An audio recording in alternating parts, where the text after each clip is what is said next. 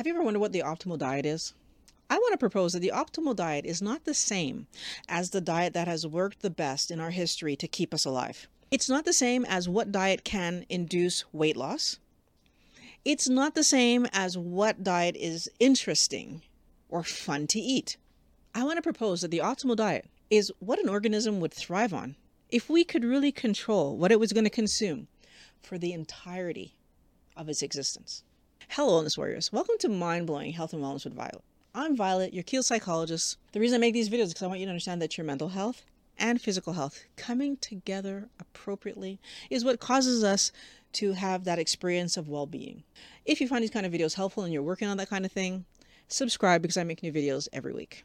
If we look at what nutrients a human needs to survive without causing disease, and we look at what you would need to eat to attain those nutrients, what we find out is that you actually could do that by eating only animal products, so only meat products.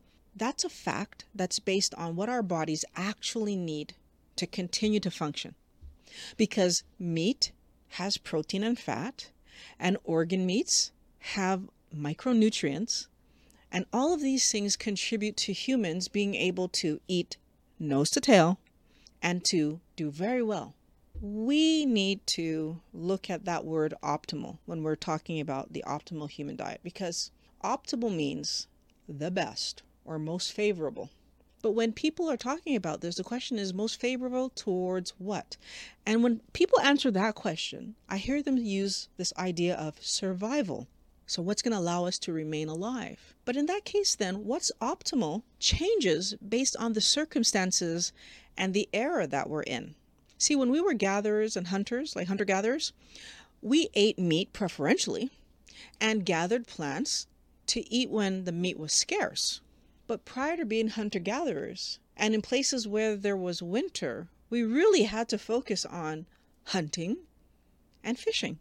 I think what we try to ignore, but I feel we really cannot ignore, is that we're humans.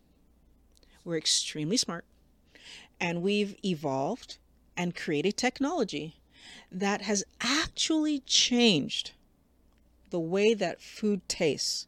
And now I'm talking about real food. I'm talking about fruits and vegetables that grew from the ground that used to taste a certain way. Us humans have come along and decided that apples should be sweeter. And not only should they be sweeter, but some of them should taste like grapes. Some of them should taste like cotton candy. We have decided that strawberries should be bigger and sweeter, and we have actually genetically engineered fruits and vegetables to taste quote unquote better to us than they used to taste. But in actuality, what it really boils down to is we've engineered fruits and vegetables to taste sweeter, to be sweeter, because there's more carbohydrates in them. We've genetically engineered the seeds out of certain vegetables and fruits because we just didn't like having to deal with those things and make our lives more convenient. How does that affect the actual fruit and vegetable? How do they reproduce? So now we are in this genetically modified food area where the only way we can produce these seedless things is to have them created for us. We also figured out how to tame our food source so that we can grow them at scale. But in that process, we ended up putting them in small areas where they ended up having medical issues where we had to turn around and give them antibiotics. But then, lucky for us, we figured out that giving animals antibiotics actually causes them to be bigger and fatter. And we absolutely ignore the part where those bigger, fatter animals are pumped full of antibiotics that then we eat. And those antibiotics actually affect us.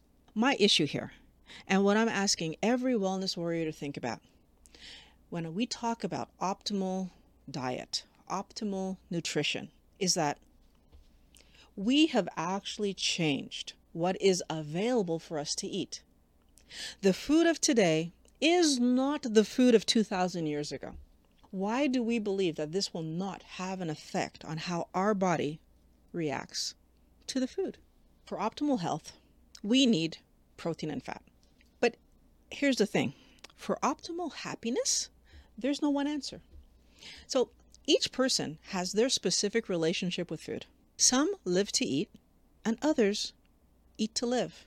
So What happens if you actually one of those people who find it entertaining to eat, enjoy that process, are pulled towards it?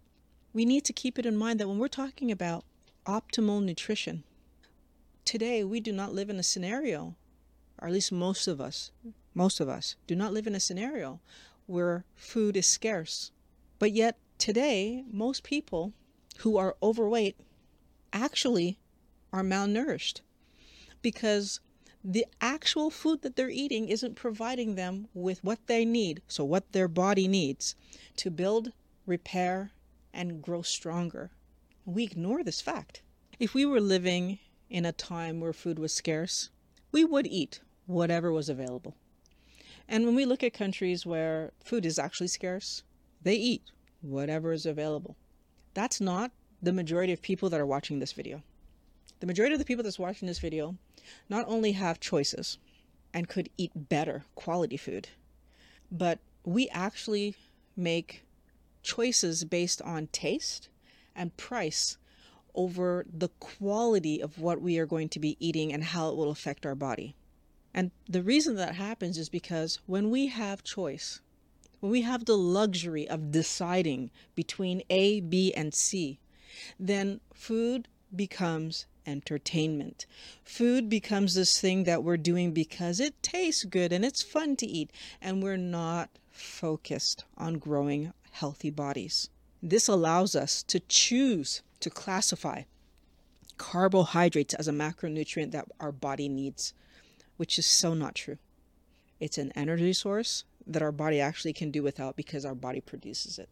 And we so need to be careful, because incorrectly classifying carbohydrates as an energy source that our body needs doesn't change the fact that when we eat carbohydrates to excessive amounts, our body reacts to them appropriately as the toxin that they are. So we are built to survive, right? Survival of the fittest. We can survive on carbohydrates, but is that optimal?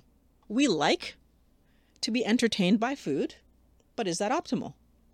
Honestly, it really depends on the question.